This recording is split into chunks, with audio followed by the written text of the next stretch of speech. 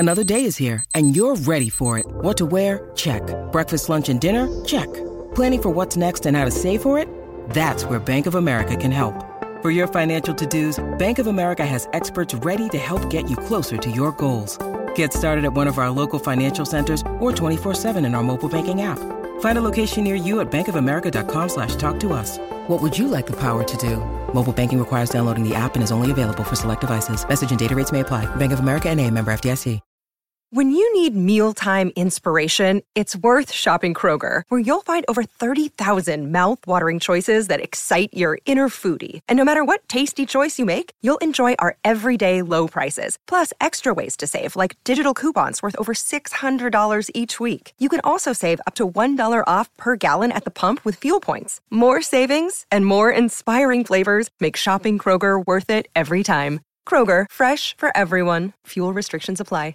At Progressive, we know there's nothing like the feeling of riding a motorcycle with your crew on the open road. It's a primal, wild freedom, a feeling that would be impossible to recreate on the radio. Until now. Hit it, sound effects guy!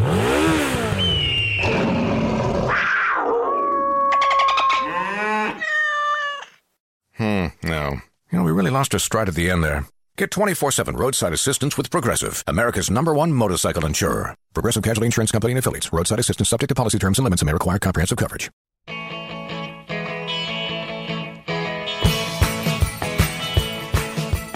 Welcome to the Rock's Back Pages podcast. I'm Barney Hoskins, and I'm here with Mark Pringle. Hi, Barney. And Jasper Mearson-Bowie. Hello, Barney. Also here, despite being 3,000 miles away, is Mr. Marshall Crenshaw. Hey. Welcome. Thank you. Thank you for inviting me. Well, thanks for joining us today. Nice to see you, Barney. Great to see you. We're going to talk today about your long and august career. We're also going to talk about your film about Tom Wilson, the man who produced not only Bob Dylan, but the Velvet Underground and the Mothers of Invention. And along the way, we'll talk a bit about Buddy Holly, I hope, and his friend Sonny Curtis, author of I Fought the Lure.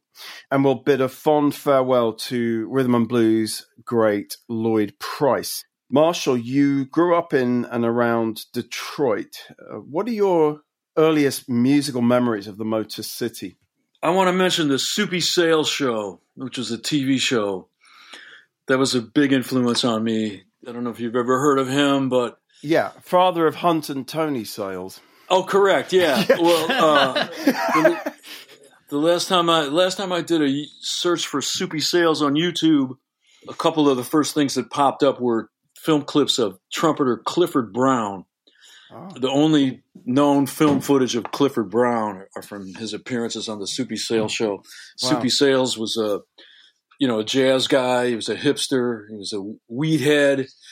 He had a couple of TV shows on Channel 7 when I was a kid. The one with the Clifford Brown clips, that was his nighttime show for grown-ups.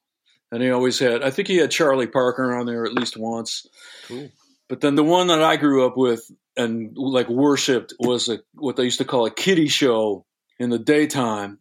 The whole thing was like an inside joke when you would watch it because he didn't have a studio audience. He just played to his camera crew, but they were always laughing at some secret thing. And the show was just funny as hell and a lot of slapstick humor and puppets and stuff like that. But Soupy was an absurdist, right?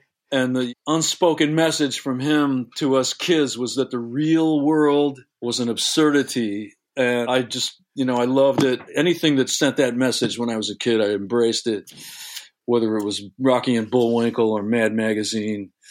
But rock and roll music, I grew up with that as the soundtrack to my family life and my childhood right from the start. I was born in 1953. A long time ago. My dad listened to rock and roll music, which was really peculiar at that time for somebody his age. But he told me later on that he grew up in a black neighborhood, that his family lived in a black neighborhood till he was 12 years old in Flint, Michigan. All right. My dad always talked with kind of a watered down Southern accent. His parents came up from the South in the 1920s. Okay. That's like a real endemic thing in southeastern Michigan, people with Southern roots.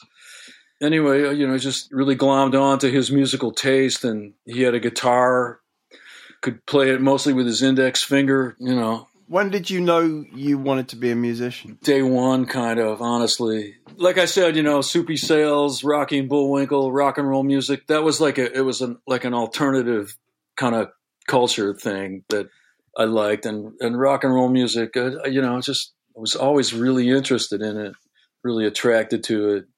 Everything that I picked up on as a kid, though, it's coming at me through the filter of Detroit and Detroit TV and Detroit radio. I was near the city, but not in it, couldn't get to it. Just a little kid that I was and all that. But it's just got its own very unique personality, as you guys know, I'm sure. But of course. I was wondering that, let's say, moving a bit forward to your teens, were you going into Detroit to the Grandy Ballroom and places like that to see that sort of emerging ballroom scene happening? I was just a couple of years too young to ever make it to the Grandy Ballroom. Mm-hmm. I was never inside the Grandy Ballroom, but I did see all the bands eventually that played at the Grandy, just here and there. And I saw the MC5 about 6 times. Right. I loved them. I saw the Stooges once, thank goodness.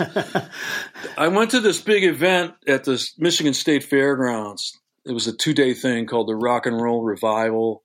And on the day that I was there, that was when I really saw all the Grandy Ballroom bands that I hadn't seen up till then. But like any sort of like legendary Detroit area artists that I ever saw live, they were all on what Mitch Ryder calls the white boy rock side of the equation. What sort of Terry Knight and the Pack and people like that? Would it be Terry Knight who went on to manage Grand Funk Railroad and so on and so forth? Was that all sort of... Yeah. I mean, they had hits on the radio that I really liked. Funny that you should mention that, because at that rock and roll revival thing I'm talking about, Grand Funk Railroad made their world debut in the middle of the afternoon at that show, and it did not go very well at all. The PA system died on them during the middle of their set, which I'm guessing might have been sabotage. It was a bad moment for them. But the MC5 that day, that was the last time I saw them, and it was just as Back in the USA was about to come out. Right. Okay. They'd already kind of gone out into the world and got their asses kicked, which was a real tragic thing for a fan like me to see. I took that to heart, what happened to them. But anyway, they were incredible that day, of course, and so were the Stooges. Like, it was a big crowd, maybe 25,000 people at least. And the Stooges, they could really command that space and really grab that audience of that size. That was the only time I saw them. It was remarkable. Yeah. I mean, it's interesting to you talk about these bands, because in many ways, your first records, and I include like your very first single in this, you weren't really part of sort of 70s kind of rock in that style. I can't imagine you were a Grand Funk Railroad fan.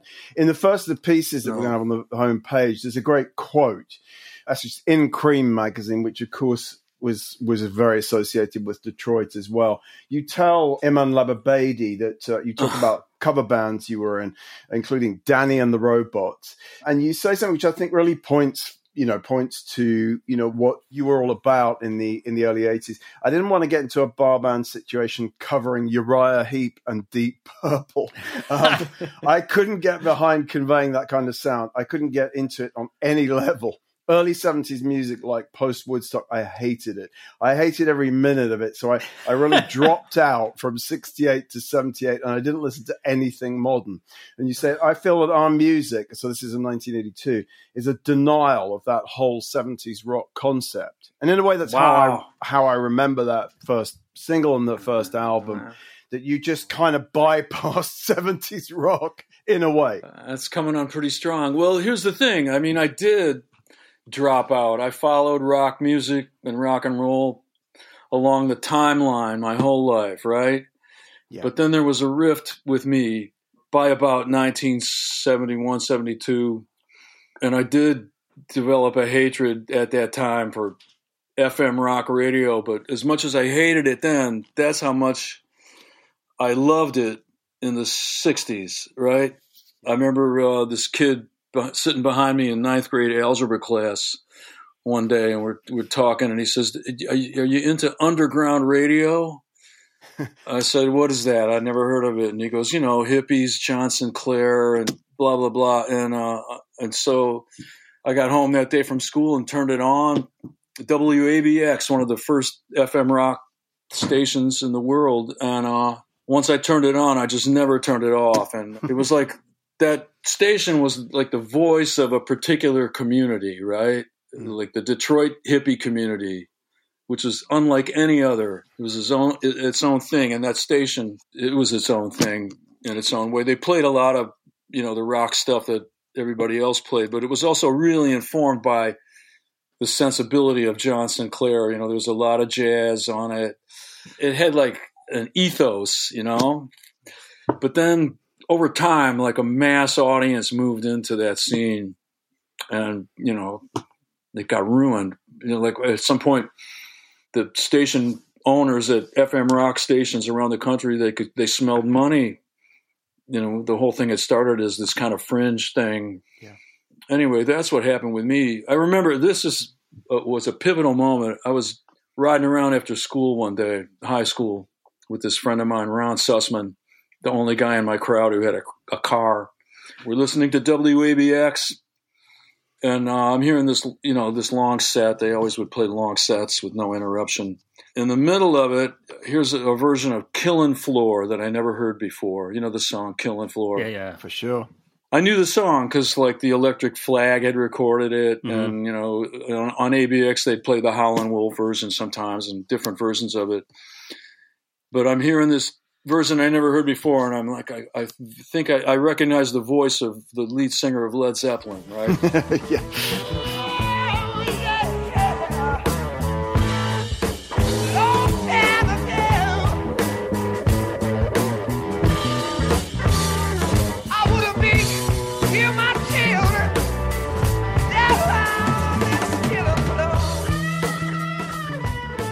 And I bought their first album and listened to it. I didn't like permanently fall in love with it, but I bought it and I liked it. But anyhow, the guy gets to the end of the set and he's, talking about what he's played. And he said, well, kids, I know you thought that was Killin' Floor that you heard, but it says here on the record label that it's something called the Lemon Song.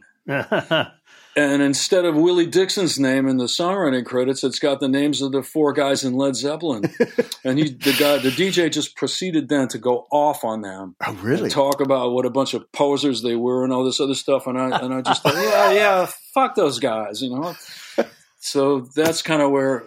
I mean, I like Led Zeppelin now. I like them better than I liked them back then. But I did. I bailed out on FM rock radio around that time. It just changed into something that I didn't want to deal with. And I switched back to AM radio, the top 40 station, which then was CKLW, a legendary top 40 radio station, CKLW. And that fulfilled me just fine, because sometimes they would play stuff that had started out on FM, but they might play like a better version of it. Like there was, Don't Fear the Reaper by Blue Oyster Cult, for example. I mean, I loved that record, and the version that they played on CKLW was the one that I knew. But then at some point I heard the FM version, and it's got this long instrumental thing in it, and I'm like, what's that? Because on the single, they just cut that right out and threw it in the trash can, Anyway, CKLW was really influential.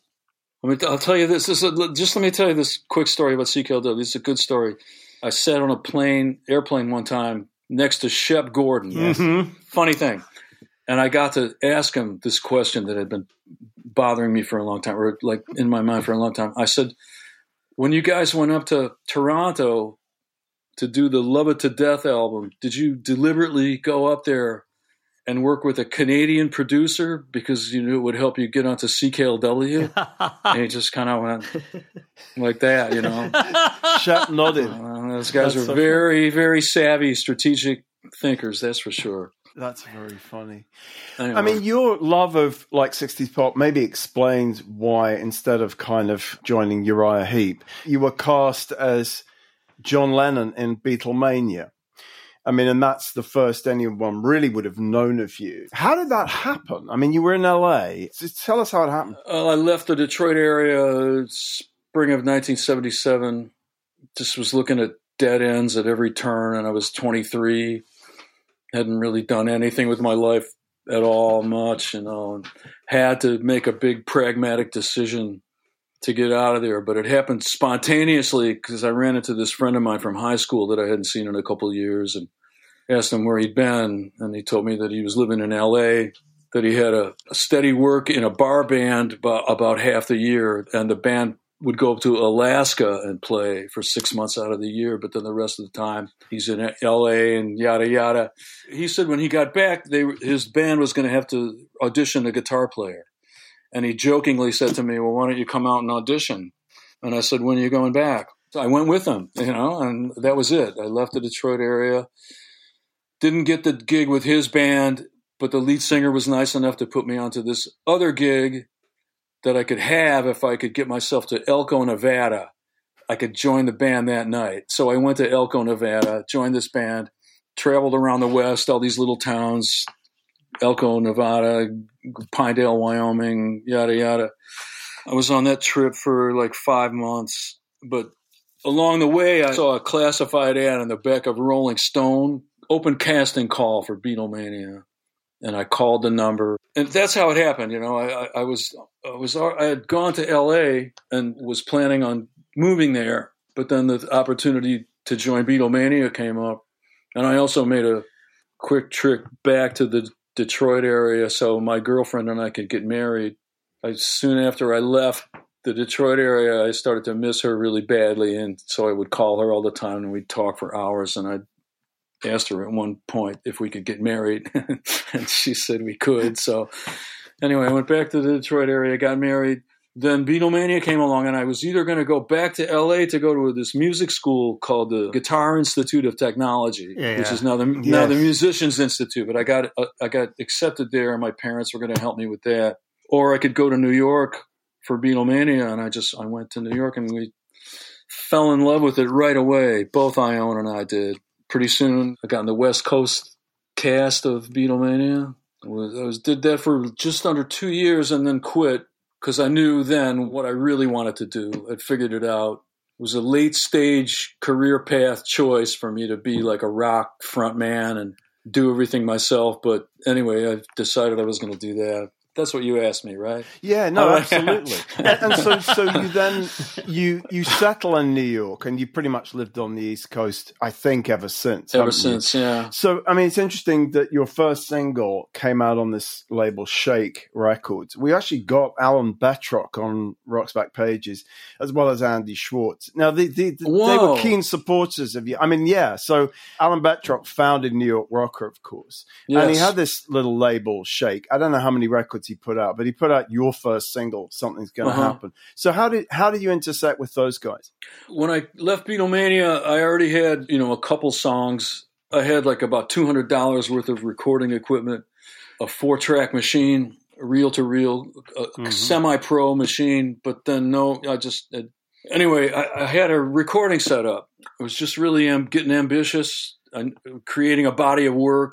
I started going around New York City with a bag of cassette tapes, just going door to door. I had a list of addresses in the music business that I'd gotten. These are the 9-volt demos, right? They later came out as the 9-volt demos. You know that album. Yeah. Okay, if you know that one, then I'm going to say that's my real first album. But anyway, as soon as I started dropping those tapes off, right away, I got callbacks, opportunities, doors opened.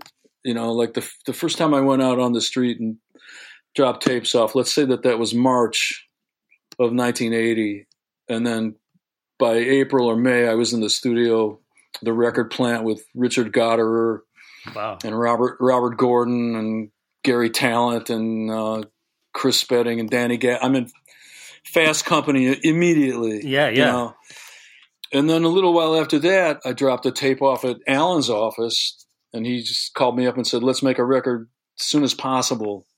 But I mean, Richard Gotterer jumped first. He was the one that kind of, you could say, discovered me, because I left a tape with the doorman of his apartment building, and then couple of days later, I got a call on my answering machine from Robert Gordon. Richard must have played the tape for Robert, but that was the first door that opened. And then Alan put out a single on Shake Records. And the way it was a DJ on WNEW, Meg Griffin. She loved Robert's version of Someday, Someway and just played it to death. And then pretty soon my single comes out and she started playing it too. So here I am, this yo-yo who just is getting started in town, but I've got 2 songs on a mainstream FM rock station, which is pretty weird. Something's gonna happen. Something's gonna happen. Oh, baby, baby, baby. You know you really, really wreck my nerves. You got my head going round and my feet off the ground. Now we're all alone with the lights on. Then my brother was in New York before I was, and we teamed up. And both he and I really loved the bar band life, and we wanted to get out and play for people. And as soon as we did, people loved us. We were in New York. It just kept snowballing and building, and we just really blew the city up. It was amazing. So by the time it's less than a year and a half after I started dropping my tapes off, I've got major label offers, 2 of them, and a little bidding war going on. Yes. Who was the other record company that wanted you, that didn't get you, Marshall? It was RCA. They offered more money too. So, right. That was a lucky escape. That was a lucky escape. Yeah, I think RCA was one of the worst run record companies in the world. This went right through the 80s. I mean, at the end of the 80s, I made the mistake of signing to RCA, and it was disastrous. You did? And by all accounts, they've been disastrous for some years. So that was a lucky escape. You know what? I get what you mean, but if I had been like a strategic thinking person at that time, I might have looked in Billboard magazine and noticed that Warner Brothers didn't have anything in any chart right at that moment. But RCA did. They had hit singles. They had hit albums. They wanted me worse than Warner's did, honestly. I wanted to go with Warner's because I liked the people there. I liked Karen Berg, my A&R person. That's one of my favorite people I've ever known in my life. And Steve Baker, and they were more fun. I never met anybody at RCA other than the woman that wanted to sign me. She was a really nice person. I met her boss, didn't really click with him. That was it, they never took me out to nice restaurants like Warner Brothers did. But that's the relationship, really, isn't it? They didn't treat you right. But there were problems with Warner Brothers right at that moment that I didn't even really know about. So well, because it would seem a better home for, a singer-songwriter, even though you weren't a kind of archetypal, Burbank-style singer-songwriter. I mean, I always thought you had this quite unique kind of persona in a way because you had one foot in sort of singer-songwriter music and the other really in kind of, I hesitate to use the word power pop, but in a more poppy sort of 60s pop sensibility, that you straddled both of those. Well, your Wikipedia page says you don't like the term power pop. Yes, so, exactly. Barney beware. See, that's other people's frame of reference, right? Sure. Like I said before, I grew up with the music from the time I was born. Yeah. So that's home base for me. Especially now that I'm older, the stuff that I go back to always is 56 through 63. That's it, but I heard it all firsthand. I heard all those records as new records, the way they came into the world.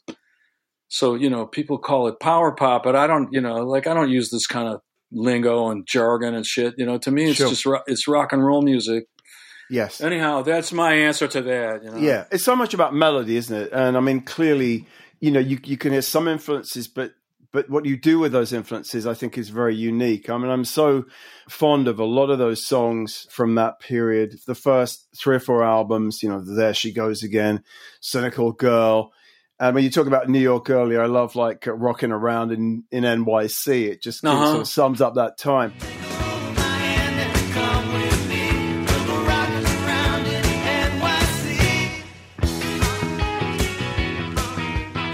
What's interesting to me is that and you've talked about this in other interviews, you work with a number of different producers. So you have very different sounds on different records, but the kind of the melodic character of Marshall Crenshaw, I think, is there pretty consistently through whether it's Steve Lillywhite producing you on Field Day or T-Bone Burnett on Downtown. I mean, I love songs on both of those, even though the sort of sound is very different. Well, I put my Warner Brothers albums in two separate categories, honestly. The good news for me is that I now have I own the U.S. copyrights to the recordings, right? Oh, the way U.S. copyright law works is different from internationally. But anyway, I have the U.S. rights to all of them. I'm working on a licensing deal for like 40th anniversary issues of the first and the second. Great. But, I'll tell you what, I mean, on the first two, I was just in a completely different world than I was on the other ones. For me, there was like a cloud over 3, 4, and 5, because the way it went down with my first two records was just such a mess, right. Partly caused by me, but I mean, it was just a big fucking mess. And by the end of Field Day, I was really heartbroken and just gutted, and I actually requested a one-on-one meeting with the two head honchos at Warner Brothers, and I begged them to drop me from the label, and they wouldn't do it, right? So I had to make those other three after that. I put my heart into them always, but, I could really think clearly when I did my first two, and then for the 3, 4, and 5, it was like a cloud over the whole thing. I'm not knocking any of my records. Any record I ever made, any album I ever made, there's somebody somewhere in the world that loves that album and will tell me that, it helped get them through a dark time and all that stuff. I've heard it about all of my albums, but to me, the ones that are real definitive of me at my best are the first two. The others are just, I did the best I could with the situation I was in on the rest. Okay. Well, that's interesting to hear. I mean, I love Whenever You're on My Mind on Field Day, but I also really love Like a Vague Memory. I think on Downtown is one of the most beautiful, like Beatlesque kind of ballads you ever wrote. It's really a gorgeous song. Well, that's how you hear it, but yeah, okay. Yeah, that's my vague memory of Like a Vague Memory. Thank you, Bernie. To be fading like scenes from old dreams, it's fading gradually, like a vague memory, a vague memory. You had a big hit here. I remember hearing this because I'm not sure I'd ever heard your own version of Favorite Waste of Time, which is one of your greatest songs. But that guy Owen Paul had a hit here in the UK. Oh. I think got to number 3 in 1986. So I guess I know all about it. Made you a bit of spare change, Marshall. I hope it continues to make. Yeah, it does. Good. It's one of those, Yeah, it gets played on the radio still in lots of different parts of the world. Good to think that there's some money coming in from those old songs. There is. yeah, there is. Good. Yeah. I wanted to ask you about Buddy Holly because you were compared quite a lot to Buddy Holly when you first kind of burst on the scene in 82. And then you actually got to play Buddy Holly in La Bamba, the Taylor Hackford movie about Richie Valens. I mean, just before we talk a little bit about Buddy, was he someone that you responded to when you were a kid in Michigan? Yes, absolutely. Yeah, I flipped out for him. I'm just a little kid, but I just loved it. I loved the way the record label looked with the big silver star at the top, and it was just like a really beautiful looking record label, and I couldn't read what was on it, but I was into record labels as a kid. My cousins, who were like big sisters to me, they had always bought records. And anyway, I just loved his sound. The joyfulness in his sound really grabbed me. The guitar, it just didn't sound like any other guitar I'd ever heard. And then I saw Buddy Holly on the Ed Sullivan Show when I was a little kid. And I remember he played Peggy Sue on the show, and I hadn't heard that song yet. It wasn't on the radio yet, but, I just looked at that guitar, a Fender Stratocaster. I didn't know what it was, but, whenever I would see one of those on TV, it would just be like, there was a guy on the Lawrence Welk Show called Buddy Merrill who played a Stratocaster, and I would just... Anyway, Buddy Holly was really special to me as a child, and then when he was killed... I've told this story before, but my parents tried to hide it from me. Oh, sweet. Because, they knew that it was going to upset me. And I didn't even really know what death was at that time. That's how I found out. I learned about death as a child. Anyway, yeah.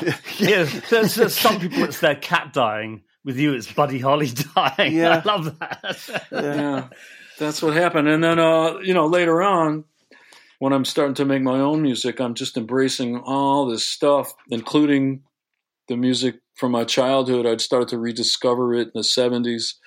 And by the time I'm writing my own stuff, it's just like really, it's got me, So, yeah, the comparison to Buddy Holly was very valid. I really was taking inspiration from him. Well, you can understand why critics, and you did become, I know you hate this term as well, but you were a bit of a critic's darling. I think that's okay. That's okay. The second piece we have by Laura Fissinger, she says, she used that phrase, and you say, what does it feel like to be a critic's darling? I think you ask her, what on earth it means, and you kind of object to it. But I mean, critics certainly liked the fact that they were reminded of Buddy Holly, the trio and the guitar, and the fact that Buddy was such a unique sort of figure really in rock and roll, wasn't he? He was like one of the first singer-songwriters and one of the first guys who sang and played, and this incredible guitar. You're not the first person I've heard to talk about just him on TV with that Stratocaster was a sort of as defining as like the Beatles, when they first were on Ed Sullivan. Well, he invented them, Yeah. But, the other thing that's dawned on me about his stuff is that there's like a sense of intimacy from those records because they're just recorded in this isolated little space. There's just like sense of intimacy that you don't get from much other 50s rock, but yeah, he wrote the stuff himself. It was all just real handcrafted. He was brilliant, wasn't he? And then he wore spectacles as well. I mean, that's the other thing that's just kind of weirdly uncool and yet really cool about Buddy Holly. He didn't come over. Yeah. I think he was very cool, honestly. Yeah, I agree. I really do. And, cool as a person, too. Like, over the years, I've read stuff about what he was like as a person. He was like... a really decent guy, wasn't he? He was a decent guy. He was conscious of the fact that rock and roll at that time was challenging racial taboos. Like, he deliberately wanted to do that. I've heard that he was led astray by Little Richard to no small extent. They toured together, and Buddy came out of it a slightly different man than he went in, I think.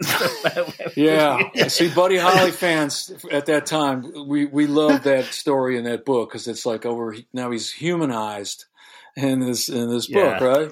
I remember talking to Gary Talent about it. Yeah, who knew, right? Yeah. This might be quite a good moment just to shoehorn in the new audio interview because it does relate to Buddy Holly. Mark, tell us a bit about this week's audio. Yes, John Tobler interviewing Sonny Curtis in 1990. I knew very little about Sonny Curtis until I digitized this audio. He's just a name who sort of slightly passed me by. And what a riveting life this guy led. I mean, coming from Texas, he was backing Buddy Holly before the Crickets formed. He briefly joined the Crickets just before Buddy died. Let's listen to the first clip. This is him talking about Buddy Holly. There's a track called The Real Buddy Holly Story. Mm-hmm. Now, you've seen the movie. Mm-hmm. Do you take exception to that movie? Because various people claim they do. I mean, Peggy Sue says there was never a Cindy Lou and all this kind of thing. I mean, what's the truth? You knew Holly pretty well. I knew Holly real well, and, they didn't consult any of us, I think, which was probably a mistake. I think they sort of made it up as they went, but I thought it was a fairly good rock and roll movie, but they just left so much out and added things that weren't necessarily true. There was never a Cindy Lou, actually. And, they wrote the song. When they wrote the song, it was Cindy Lou. It was the title. Yeah. Jerry Allison was going with Peggy Sue and indeed married her after that. He said, let's change it from Cindy Lou to Peggy Sue. That was the story on that. But there were real errors in it, There are no mountains in Lubbock, Texas. Mr. and Mrs. Holly, they portrayed them as being kind of opposed to Buddy being in music business, which is furthest thing from the truth. They not only gave great support to Buddy, but all of us boys around Lubbock that were involved with him. If you knew Peggy Sue, then you know why I feel blue without Peggy. My Peggy Sue. It's good stuff. He talks about the Crickets carried on, and he joined the Crickets. And this is in the early 60s. They came to England a lot. They toured here regularly on a Brian Epstein promoted tour, for example. They did an album called In Style with the Crickets, which is the song which had I Fought the Law on. Do you want to hear the clip about the Clash doing I Fought the Law? Yeah, well, I mean, I Fought the Law is, obviously the most famous song Sonny ever wrote. And it is a classic. I'd say Walk Right Back with the Everlys is his other sort of really big tune, beautiful. Beautiful. But anyway, let's listen to this clip.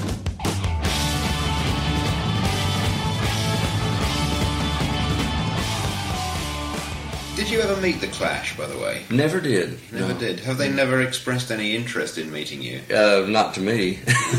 Next time I see one of them, I shall mention. I mean, you would be obviously quite interested in meeting them. Oh, yeah. I thought their record of I Fought the Law was really good. It was a real good record.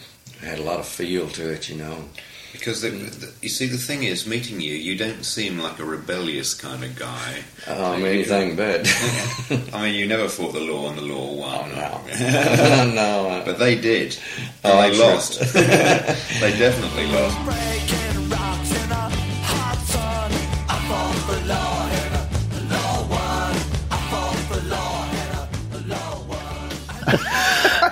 It's lovely. That's very funny. That I like that a lot. He's great. They effectively became the Everly Brothers backing band for a good stretch. As I said, he wrote Walk Right Back for them, which is a big hit. Then he's curious because he moves to Los Angeles. And around the same time as that, sort of the Oklahoma influx into Los Angeles, the Leon Russells and so on and so forth. So he ends up hanging around with those guys a great deal. With Delaney and Bonnie, sings backing vocals on Eric Clapton's first solo album, all kinds of strange stuff like that. Bizarre, isn't it? It really is bizarre. Signs of Snuff Garrett, all this it's very sort of Wrecking Crew territory sort of stuff that's going on. He gets into writing jingles, and he also writes the Mary Tyler Moore Show theme tune, which I think probably made him quite a lot of money, good for him. He keeps rejoining the Crickets. I mean, there's a later version with Albert Lee, who he just loves as a guitar player. They toured for 5 years supporting Waylon Jennings when they'd be effectively the opening act. Then Waylon would come in and sing with them, doing Buddy Holly songs, and then they'd go off and Waylon would carry on with his act. As late as the year before this interview took place, so Keith Whiteley had this huge hit on one of his songs before dying of alcohol, basically. I really enjoyed this interview. I mean, again, Tobler's great because he really does his research, so he had kind of a lot of the facts at his fingertips, which allows the conversation to really carry on. The one thing that stands out is he regrets that his solo career never really happened. There is at one point in it when you can clearly tell that he'd have loved to have been something of a star himself. Didn't happen. But my God, he had a really fantastic career as a writer and as an enabler of other stuff. It's great. It's good stuff. I really enjoyed it. Oh, that's great. Thanks, Mark. He comes across as such a nice, affable guy. It's very sweet. When Tobler's saying, strike me as the rebellious kind. I mean, Marshall, did you know much about Sonny Curtis in terms of his role within the Cricket story? Over time, I did learn. I mean, he was a great guitar player, too. If you know the Buddy Holly Nashville recordings, before That'll Be the Day on Brunswick, he was signed to Decca Records in Nashville. Yes. In 56, and Sonny Curtis is on some of those sessions.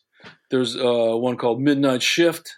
I forget, but, on some of them, Buddy would hand the Stratocaster over to Sonny Curtis, and Sonny would play lead guitar, and he could really play great. Yeah. Kind of do Travis picking stuff. Buddy couldn't do that. You mentioned when they used to open for Waylon Jennings. I saw one of those shows. Oh, really? Yeah, but I don't remember the Crickets real clearly. Right. From that show, but I did see one of them, and I was on a TV show one time where the Crickets backed me up. Oh, really? Yeah, Sonny Curtis wasn't in the band then. But sure. He might have been there, though, at the show, because it was just like a lot of luminaries, on this thing with Chris Christopherson and Dwayne Eddy. And right. That's the first time I met all the members of the Holly family. Anyway, yeah, I know about Sonny Curtis for sure. I still haven't met him, but he's still breathing, I think, right? Yeah, he is still breathing. Yeah. That's good. Yeah. I love that. That's good. Yeah, absolutely. Let's return to the Marshall Crenshaw story and just sort of bring things up to date and talk about this Tom Wilson film. I mean, I know you've made a number of records since the 80s, obviously. You keep going as everybody does, and more power to you. How did you get interested in Tom Wilson? I mean, where did that idea hatch? Well, I have this historian, music scholar part of my brain that works really well. And once in a while, I do a project, right, where I get to go down that road. Well, you wrote a book called Hollywood Rock. It's worth mentioning. Right, I was involved in that, yeah. And, other things here and there, little things. But with the Tom Wilson thing, a friend of mine, a guy named Erwin Chusid, yes, who's a musicologist and so forth, he put up a website called producertomwilson.com. And he told me about it when he launched it. I just looked at the home page, and it flipped me out right away. I knew the name from records over the years, but didn't really give it much thought. But then I'm looking at the bullet points of his legacy, Tom Wilson's legacy, and I see that he discovered Cecil Taylor, discovered Sun Ra. He put out both their first records. Tom had, his entree into the record business was to establish a record label, a really forward-thinking kind of genius record label called Transition Records. That was when he was just out of Harvard. Anyway, Cecil Taylor, Sun Ra. Then he's Bob Dylan's producer, from Masters of War to Like a Rolling Stone. Think about that. And then after that, Simon and Garfunkel, he kind of like invents them almost. And then the Velvet Underground, who wouldn't have gotten through the door without him, and same with Zappa. And I'm looking at this list. It's a list of some of the main provocateurs in popular music of my lifetime, right? But they're all connected by, this one guy. So okay, what was his agenda?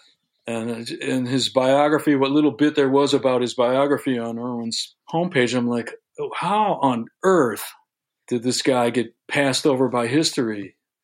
There's like all these little slices of his legacy you can take. If you just look at what he did with Transition Records, you could look at that and say, oh, if he'd stopped there, he would have made history. Or you can jump forward to the day when he did the electric overdubs on Sounds of Silence in the morning, and then produced Like a Rolling Stone later the same day. You could look at that. Is that and go, true? The same day? Yeah. If he'd just done that, he would have made history. And then you could go forward a little bit more and say, oh, he signed the Velvet Underground and Frank Zappa when nobody else was going to. Oh, if he'd just done that, you know what I mean? Like over and over again, this guy, he was a visionary. It's fascinating. Yeah. I love this idea of just graduating from Harvard and going, right, I'm going to sign Sun Ra. First record label, you just set one up and you're like, all right, here we go. It's fascinating. He's a game-changing figure in popular music. How easy do you think it was for a 6'4" African-American guy from Waco, Texas, to kind of make his way in the record industry in New York? He was, I think, the first black producer, or at least he said he was the first black producer at Columbia Records. He was. And he wasn't the first ever black record producer that made like historic records with white artists, but I mean, he was the first one at Columbia Records. He has his own place in history. There's a big hole in history where his story is supposed to be. But anyway, how easy it was, I mean, it's about as easy as you might be able to imagine. Not easy, but, he was a giant is what he was.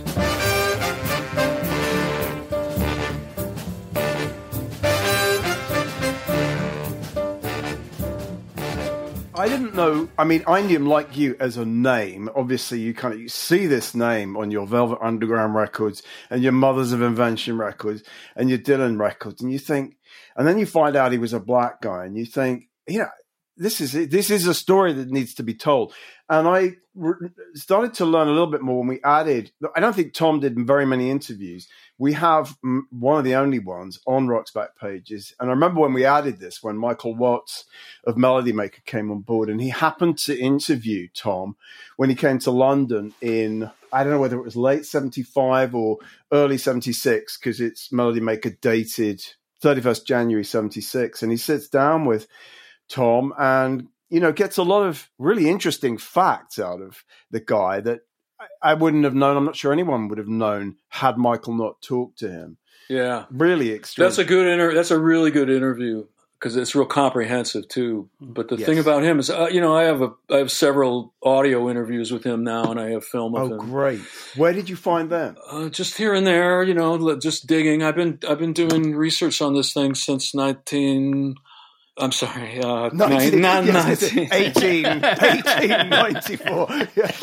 It must feel like it. Yeah, for a long time. Yeah. Well, you were talking about it when I met you 8 years ago, I think. So yeah, it's certainly been 8 years already. I think what's really extraordinary is that actually when you read his discography, I just glanced at the shortened version of it they have on Wikipedia, and producing the Velvet Underground, producing White Light, White Heat of all albums, suddenly makes a great deal of sense. If you think he produced Bob Dylan, well, there's a pretty big jump from Highway 61 to the Velvet Underground. From Sun Ra to Velvet Underground is a much straighter line in a curious kind of way. So suddenly that makes sense. White Light, White Heat makes sense on his discography, which wouldn't have before. There are all these connectivities in his legacy for sure. And one on Transition, the last album that he bankrolled on Transition was one that he didn't have the money to put out, and he had to sell this tape along with all his other tapes. But it was an album called Odetta Sings Ballads and Blues, which is an album that Bob Dylan, for one, and Janis Joplin and other people, they point to that album as the one that just transformed them. Right. So that's another one that he caused to exist that went on to influence somebody that he would work with later on, like Zappa. Frank Zappa, he's the only one out of all the A-list rock stars that Wilson worked with. Zappa is the only one who was already a Tom Wilson fan. Right. When they crossed paths, and he knew all about him. And one of Zappa's favorite albums in high school was Jazz Advance, the Cecil Taylor album on Transition. Yeah. But as far as the depth and the range of Wilson's discography, what other record producer could produce 3 Cecil Taylor albums and 3 Connie Francis albums? Sorry, that's brilliant. In making this, did you talk to many people who had been produced by him? Yeah, like Dylan, for example. The reason I ask is, was there any did people talk about his methods, about what he's like as someone being produced by him? How was he with the artists in the room? Yeah, a lot. I have 60 interviews with more still to come, but 2/3 of them I did myself and asked the questions. So I'm just very, very deep into the story. I don't want to sit here and give the whole movie away, but sure, it's gonna really be a mind blower. I promise you. I'm so looking forward to it. Surely Dylan has to speak to you about Tom Wilson. In this some piece I read where Dylan kind of says, "Well, yeah, Tom really had some idea of electric folk that we wouldn't have got to without." It was Tom's idea, really. And in the Watts piece, I think Tom says that he sidled up to Albert Grossman, Dylan's manager, and said, "If you put some background to this, you might have a white Ray Charles with a message." But then he says it was another year until Dylan agreed to electric backing. So that's all true. It is, yeah. So this is you can verify this stuff without Wilson. It's complicated, right? But I can say, maybe I shouldn't say this, but I will anyway. I listened to all the sessions they did together, and I also listened to tapes from a session that was an experimental session that Wilson did, where he overdubbed electric instruments onto Bob's version of House of the Rising Sun as a thing to build his case to Albert Grossman and Bob Dylan And, it wasn't like he told Dylan, okay, well, look, I got these guitar players going this. Of course, it wasn't like that. It was Bob. When Bob wanted to do it and was ready to do it, he did. But Tom started pushing the idea right when they first met. He knew that he could see that Dylan had star quality, and he thought that he had too much star quality just to be confined to the folk world, but it took a while for a lot of things. I mean, there was just changes in the world that happened that made everything fall into place. But yeah, Tom was pushing that all along. The thing about Tom's interviews, whether it's 64 or 68 or 75 or whatever it is, he always keeps his story straight. They never change. He spoke with integrity about whatever he was talking about. And he was not like a passive bystander in his artistic relationship with Bob Dylan. He was never like that. Definitely not. And he doesn't sound like someone who kind of wanted to put people's records out to hitch himself onto other people's talent. He sounds like someone who really had vision and creativity of his own to bring to the whole process, which is great. And to fight for the Mothers of Invention in 1965 really took some balls. I mean, there's a great Zappa quote about they're running through Who Are the Brain Police in the studio in LA, and Zappa can see or hear Tom on the phone to MGM kind of pleading their case. You got to sign this band, and Who Are the Brain Police is playing along in the background. I mean, they were probably the least commercial proposition you could have imagined at that time. Yeah, but Tom knew, I mean, he was a provocateur, and he understood the power at that time of popular music to drive social change. There wasn't anything that any of those rock groups could have thrown at him that he hadn't heard of already or thought of already. He'd been in the modern jazz world in the late 50s and worked with everybody, John Coltrane and you name it. So I mean, he got what that music, what the potential of it was. When are we going to see the movie, Marshall? That's the question that's begging. When is it going to finish? Well, it's really hard. Maybe somebody besides me could have got it done faster than I can, but I want to say late part of next year. I mean, I lost about 6 months last year, of course, 2020, right? That was a blank for a long time, but we got back on track by about springtime or summertime. And I'm working with really great people now, and I'm trying to stay out of their way unless they ask me about something. But anyway, I'm doing the best. I mean, my brother asked me that recently, and I said, it's in a great place right now, but it could still fail. It could still just fall into the ditch. But late next year, I hope. Well, we really hope that you complete it. It's going to be a fascinating film. Definitely. So will you just finish it for us? We really want to see it. So do I. Yeah. Thank you. I'll try to do that. Who are the brain police?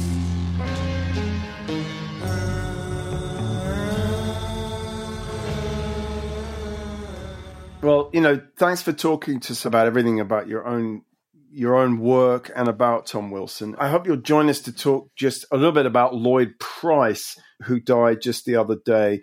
We're running a couple of pieces, including a great piece that Wayne Robbins actually sent us not long ago. He went up in 2013. He went up to visit Lloyd Price, who was already 80 at this point, in Westchester County, where Lloyd had moved to. And it's really a fascinating little encounter with Lloyd. Do you remember Lordy Miss Claudia and Stagger Lee, etc., when they came out, Marshall? Not Lordy Miss Claudia. I was only 1 year old when that came out. But all the ones on ABC Paramount. I know all those. For sure. They were on American Bandstand and all that stuff. I watched it every day. I don't know. Yeah. For sure. I find them absolutely fascinating. I mean, I've loved him for years because I'm a big New Orleans R&B fan. But reading about him subsequent to his death, I realized what a smart guy he was. He got control of his publishing in a way that artists never did in those days. He had obviously he first signed Specialty and did Lordy Miss Claudia, and then he got drafted into the army. But the thing is, in one of these interviews, it's pointed out that he says that he ended up in the legal department of the army and started talking to lawyers, and they started talking about publishing and where the money was in the music business. So it's like a big light bulb went on. He had obviously been ripped off by Specialty because that's what Specialty did to all their artists, you know. So he came back, set up his own label. That didn't quite work. But then signed basically a deal for his label with ABC, and that's when the big singles happened. He was getting the publishing off that. It's unheard of for any artist, let alone a black artist, to have that sort of degree of control at that time. And he lived a long life. He did all kinds of interesting things. He bought Birdland and renamed it at the New York Club.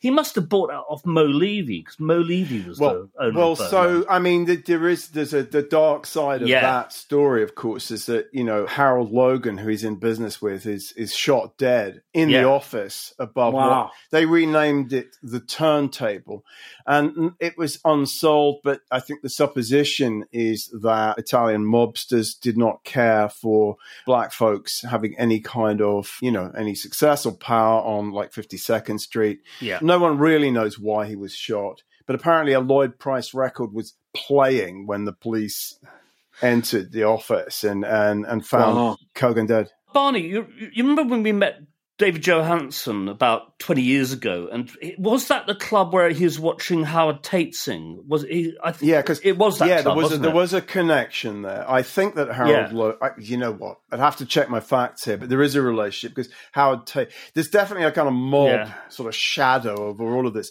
But what you talk about how smart Lloyd Price was? Mm-hmm. He got the hell out of there. He sold the Turntable and he got moved up to Westchester County, and he thought, I think I'm gonna try and stay alive here. And he was a very smart businessman. Yeah. You know, he went into real estate, he went into soul food and stuff. I love reading his interviews because he comes over as such a nice man as well. You know, he really sort of, you know, doesn't take himself too seriously, can laugh at the world. You know, he's came over as a good guy. I think so. You know, I mean, so the first of the pieces is by Bill Miller, the great Bill Miller, one of the best writers on rock and roll and R&B. And he just says, Lloyd Price is written in 1981, occupies a relatively anonymous position in the rock and roll pantheon. Rock and roll enthusiasts now attribute greater significance to other New Orleans pioneers and seldom eulogize the singer whose million-selling compositions were revived, blah, blah, blah, blah, blah. And I mean, I think that's true in a way. I mean, you know, he as an artist, his work really has been overshadowed by the obvious names. I mean, the great irony is he recommended Little Richard to Art Roop of Specialty. He comes out of the army, and Art Roop is basically, I've got Little Richard now, thanks. I mean, it's a... But yeah, people, I mean, you know, I don't think he was certainly a performer or singer of the stature of someone like Little Richard, but these are terrific records. I mean, and Lordy Miss Claudie is essentially like a Fats Domino record. I mean, Fats is playing on it. Yeah, I was reminded. Dave Bartholomew produced it, and so on and so forth. It is effectively a Fats Domino record. But no, I think he wrote some fabulous songs, and I like to think that he made a decent amount of money in the way that R&B artists very rarely did back in the day. Yeah, but probably more of it out of real estate and soul food, I think, than out of song copyright.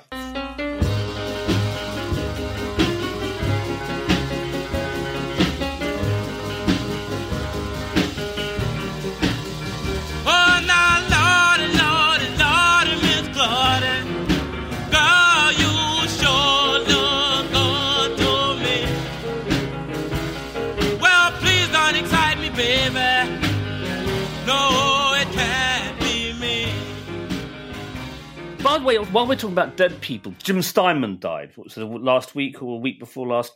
And they've been wheeling out people to kind of pay tribute on various like obituary shows on the radio. And they wheel up Meatloaf, who's saying very nice things about Jim Steinman. Our site is full of interviews where the interviewer is told, don't mention Jim Steinman to Meatloaf when you talk to him, because Jim Steinman ripped Meatloaf off completely. He got hardly anything for those huge hits. It was absolutely scandalous. It's absolutely extraordinary. So there was Meatloaf being kind about the guy who basically just didn't pay him a penny for those big records. Wow. sorry, apropos of nothing whatsoever. No, that's fine. I mean, this is reminding me because when Marshall and I met about 8 years ago, I was interviewing him for my book about Woodstock and Bearsville. And of course, what I never knew when Bat Out of Hell came out was that it was pretty much all of it was made in this tiny little studio that Todd Rundgren had built up in Lake Hill. I mean, you probably know about this, Marshall. I think one of your interviews, you talk about having just moved up there, and you say you haven't seen Todd Rundgren yet, but you keep spotting Ed Sanders and Garth Hudson in the health food store. I got to know Rick Danko a little bit. I was on a couple of shows with him at the Bearsville Theater. I was around those guys some. I played the Ramble one time. I used to go to the Midnight Ramble with my son whenever we wanted, we could go. Did you ever go up to Utopia Sound? Did you ever go up to Todd's studio? You must have driven past. No. I've only been in the same room as Todd Rundgren once, and that was in the dressing room at the Bearsville Theater. I never went to the studio, but sometimes I would run into people I knew who were doing albums with him. Like I remember going to buy a newspaper one Sunday morning and running into a guy named Mo Berg from a band called Pursuit of Happiness. Yeah. And, we were friendly with each other. And I said, what's up? What are you doing here? And he was telling me about working with Todd. He said that all day long, Todd had this little bag of mushrooms. And he would just kind of microdose himself all day long, and I'm like, wow, this is a pretty long while ago, I remember those Pursuit of Happiness records and talking to Mo for a Mojo piece on Todd. And I remember he said, Todd, basically, I didn't know about the mushrooms. He didn't tell me about the mushrooms, but he had that experience that many had with Todd. Was just, you'd be playing your heart out and you'd look through into the control booth, and Rundgren would just have his feet up on the mixing desk, reading some studio technology magazine, and he'd just go, yeah, that's fine, next. I mean, very, very demeaning. Anyway, Bat Out of Hell, of course, was like a massive cash cow for. Glad you mentioned Steinman. I've never been a fan of that record. No. It just sounds it's an absurd record. The whole bizarrely, I kind of grew up with it a little bit. I don't know why. It's one of Jasper's dark secrets, like Queen. I don't know. There was just it was just a CD that was in my parents' house, and there was something about the whole operatic theatre of it that I guess captured my 10-year-old imagination. Yes, I think you have to be 10 years old. Really. Therefore, I have to admit, guilty secret, I have a soft spot for it because of that kind of nostalgic, listening to it as a kid and just thinking, wow, there's so much happening in this.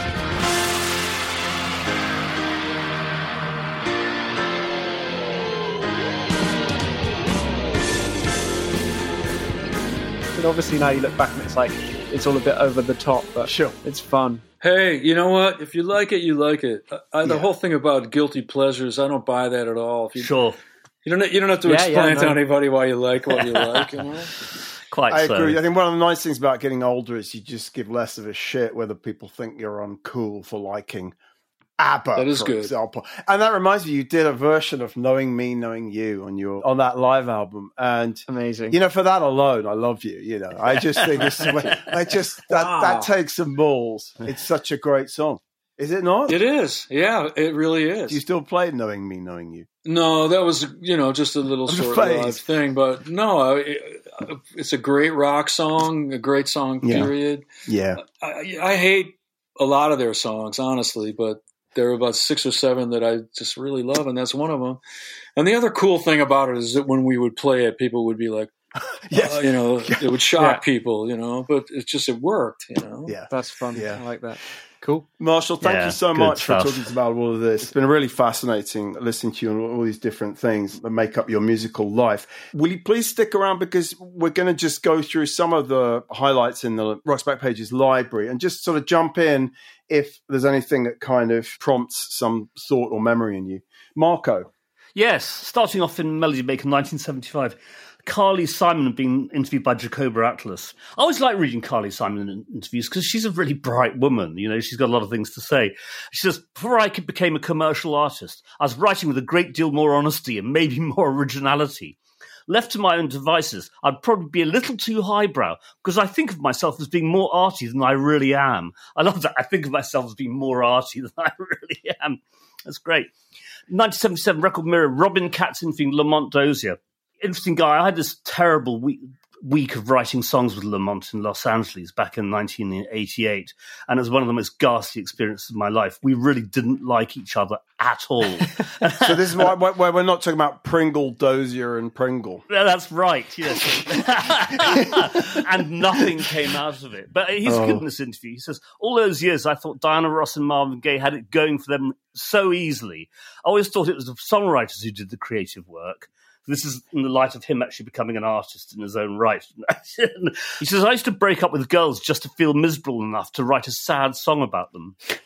He did his original version of Going Back to My Roots is it's pretty fantastic. Spectacular, isn't it? He made a couple of really fantastic albums, Peddling Music on the Side. It's really great. It's not on Spotify, but I believe you can find it on YouTube, the complete album. It's a great record.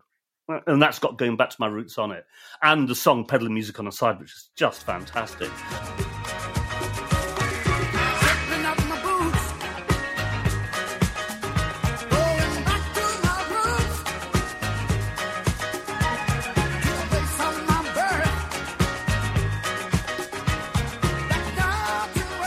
Moving on, a year later, Rolling Stone, Susan Shapiro reviewing Ian Dury and Blockhead's New Boots and Panties.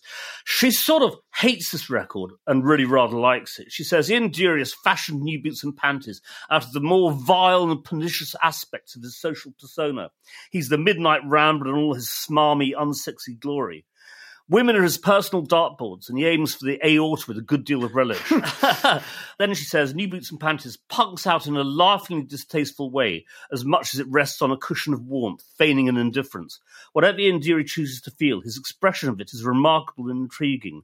Whatever you choose to make of his statements, you won't be left untouched. So it's a really interesting, long and ambivalent review of that album. It's always interesting, I think, when you hear like American responses to music that's so kind of English. Well, obviously, there's American influences in Ian Dury and the Blockheads, but his writing, his lyrics were so centered in kind of British English culture. And his delivery. Yeah, I mean, did you ever hear New Boots and Panties, Marshall? Yeah, I have it. It's over there on the shelf somewhere. Did it make sense to you? Did it make sense to you when it came out? I mean, it's something so archetypally English. That's true, but, there's a lot of English culture that gets through over here. You know that. I mean, a lot of Anglophiles, too, in my own peer group. And no, I had that album, and I have the 12-inch single of Reasons to Be Cheerful, Hit Me With Your Rhythm Stick. Yeah. I love Reasons to Be Cheerful is just such a fun song. I also love the genius of calling it Part 3 when there's no 1 and no 2. Yes, that's right, yeah. And he had that guy, Chaz Jankel with him. It was very brilliant talented musician. That's all I know, though. I only know the early stuff. Yeah. Is there more after that? Yeah, up until his death. Yeah, there's plenty of stuff. Odds and ends, but it's really that album's the best one. Chaz Jankel's an interesting guy. He wrote a song, released it himself, called I Know Corrida, which Quincy Jones covered. It had a massive worldwide hit, which meant suddenly Chaz had all this money and he built a recording studio and all kinds of stuff like that. Chaz is a nice guy.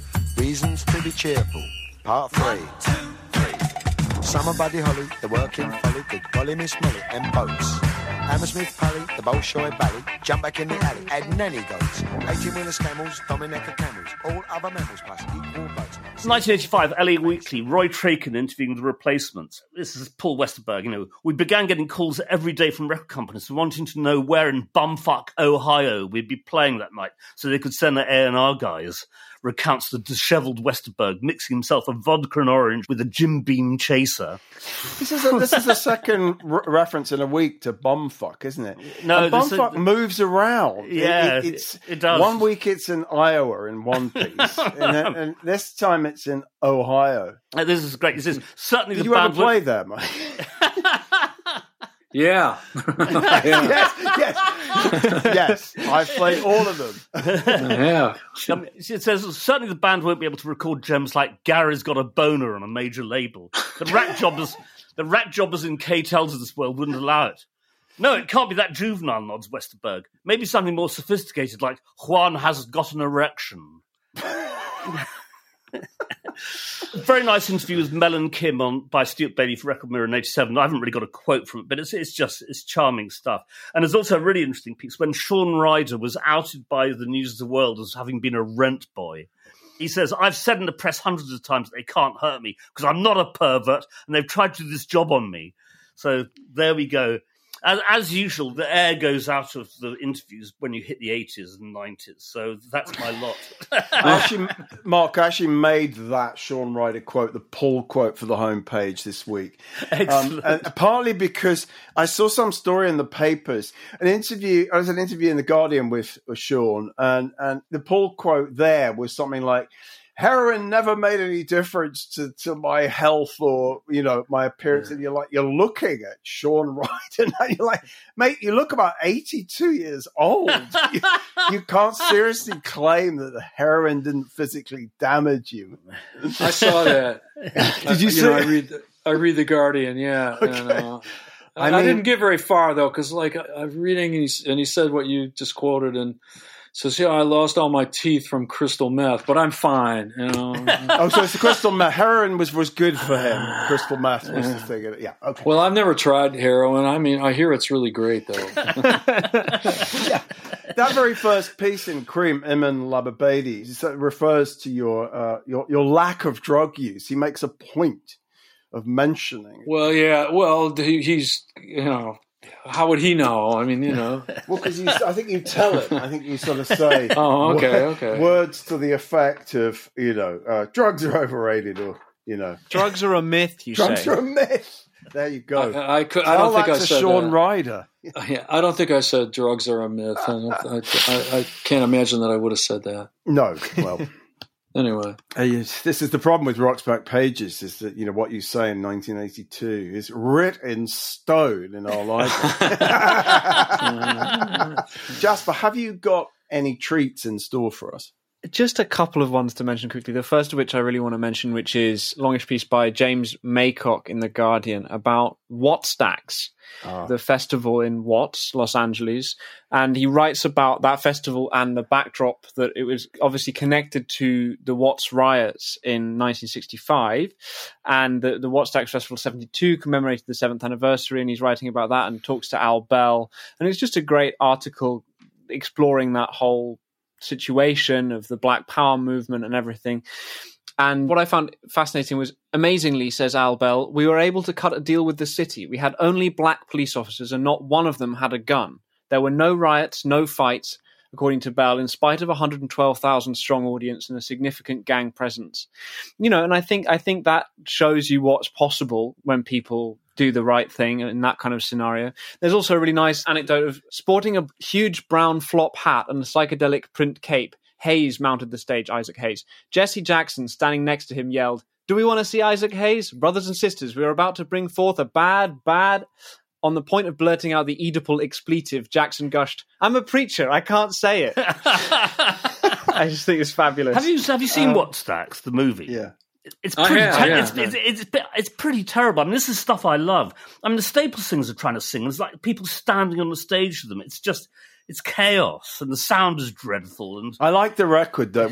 My mate Tim Hall at school bought the Wattstax double album. It was definitely part of my kind of soul education. Okay. And there were some pretty good cuts. I was listening to it earlier. And I think the crucial thing about that whole thing was, and this is what the article kind of concludes on, the people of Watts sent a message to the world. Here we are, hear what it's about, hear what our struggle is about. And I think it can't be overstated how important that festival was and is as a testament to black creativity, music, Black Power, I guess. Didn't Isaac arrive, I mean, not only with all these amazing gold chains and stuff, I mean, he was a country boy from Tennessee, which I always think is kind of funny that he became this sort of kind of icon of blaxploitation, and he arrives at what's, I think, in this kind of great big limousine, the audience parts, and this enormous car drives towards the stage, and Isaac gets out. Wearing a cape. Brilliant. Wearing a cape. Fantastic stuff. Who's a black private dick? It's a sex machine to all the chicks. Damn right. Another thing is Björk's Vulnicura reviewed by Francis Morgan in The Wire, and it's just a lovely bit of writing. Björk is deeply invested in music as meticulous artifice, from its hyper-detailed studio construction to its theatrical performance. Alongside this performance is another, the performance of spontaneity and a kind of directness that cuts through the crystalline production, connecting with the listener via that fern-like curl of a voice and the urgency of the lines she writes for it, whether creaking and intimate or unleashed as if she can no longer hold back primal joy or anger. I just think Francis Morgan writes really nicely, and I think that's a great bit of album reviewing. Gets Björk in one. I totally agree. I think it is that mixture, the incredible emotion of her singing and the sort of artifice and elaborate electronica of most of her music. I think it's just such a beguiling mix. Yeah, for sure. Are you a Björk fan, Marshall? I'm not like deep into it, but I know she's great, you know. And Yeah. I've heard a bit of it, you know. I'm open to it. I think she's one of the towering figures, really, I have to say. Yeah. The last sort of 20 years. I've seen her play a couple of times, and on every level, it's a pretty extraordinary experience. Very lastly, one that you sent me. Yes, this was especially for you. Yes, Charles Aznavour, the great French singer, and it's a top 10 of the best of his songs. Alan Clayson in The Guardian a couple of years ago, 2018, 3 years ago. And one of them is La Bohème, which I think is just still such a fabulously emotional song. Brilliant. And he writes, in the wake of the Canny album, His Love Songs in English, Aznavour's English-speaking following snowballed. Among them, and this is why I picked this bit, was Bob Dylan, who saw him at New York's Carnegie Hall and said, he just blew my brains out. Wow. Among the highlights of the show was La Bohème, a salam to the Parisian neighbourhood Montmartre, and an Aznavour signature tune. At one of his final British performances, he enhanced it with the use of just one prop, a white rag, which was tossed into the crowd. And I think it just gets to the heart of, you know, what a classy performer Aznavour was. And I think, I don't know, Bob Dylan, blew my brains out always makes me think of like something violent rather than blew my mind. I just thought it was a funny expression. Yeah, just wanted to mention When was that Carnegie Hall show, Jasper? Do you know?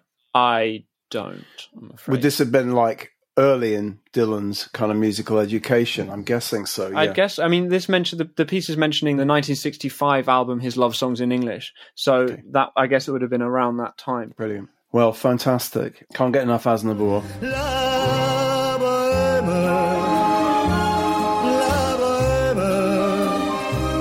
ça voulait dire tu es jolie. La bohème.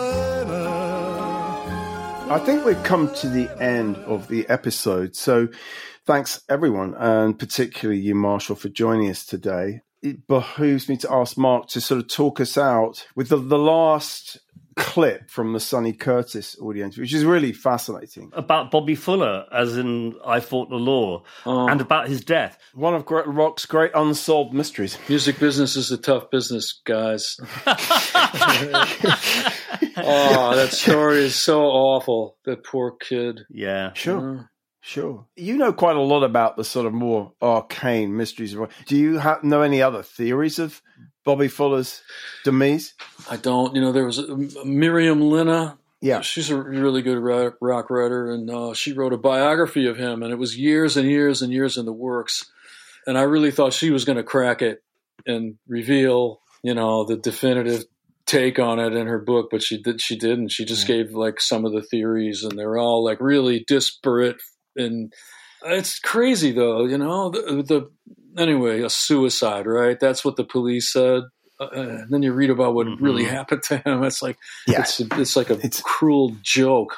Yeah, absolutely. That they wrote it up like that. You know, it's like something out of James Ellroy, isn't it? Bobby Fuller's. Yeah, most certainly it is. Except it's real, and it really happened to like this kid, you know, from Texas. You know, yeah, awful. Yeah, pretty bad. Well, listen, you know, thanks again so much for joining us. We will be back in 2 weeks. We're going to sign off now and say goodbye. Thanks for listening. Thank you very much, fellas. It's great having you. Thanks, Marshall. Good luck with the Tom Wilson film. We're holding you to that. Yeah. We're going to check back in with you in a year's time. Where is it? Thank you. All right.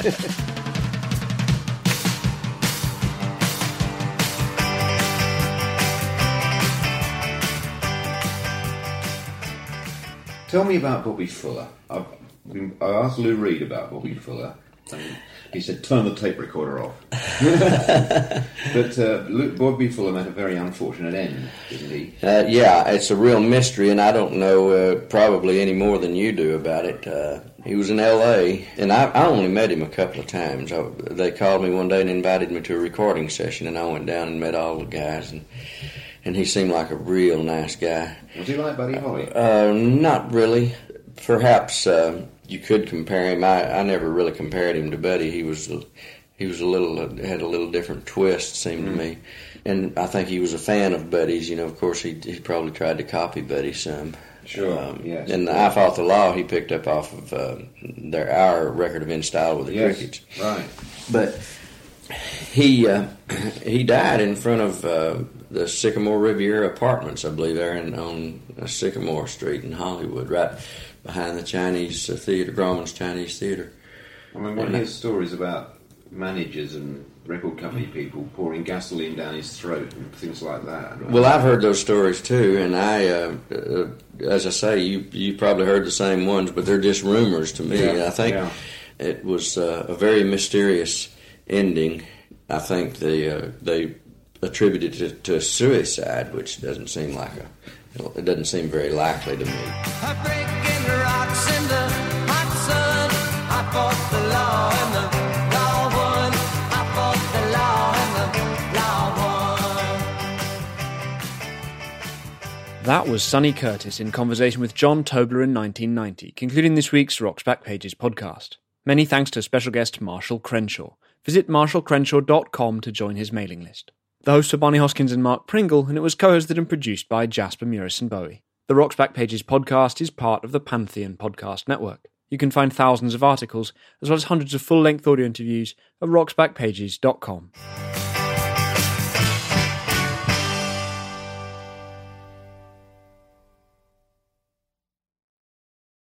This week on RVER, sponsored by Progressive Insurance. That new doctor is drop-dead gorgeous.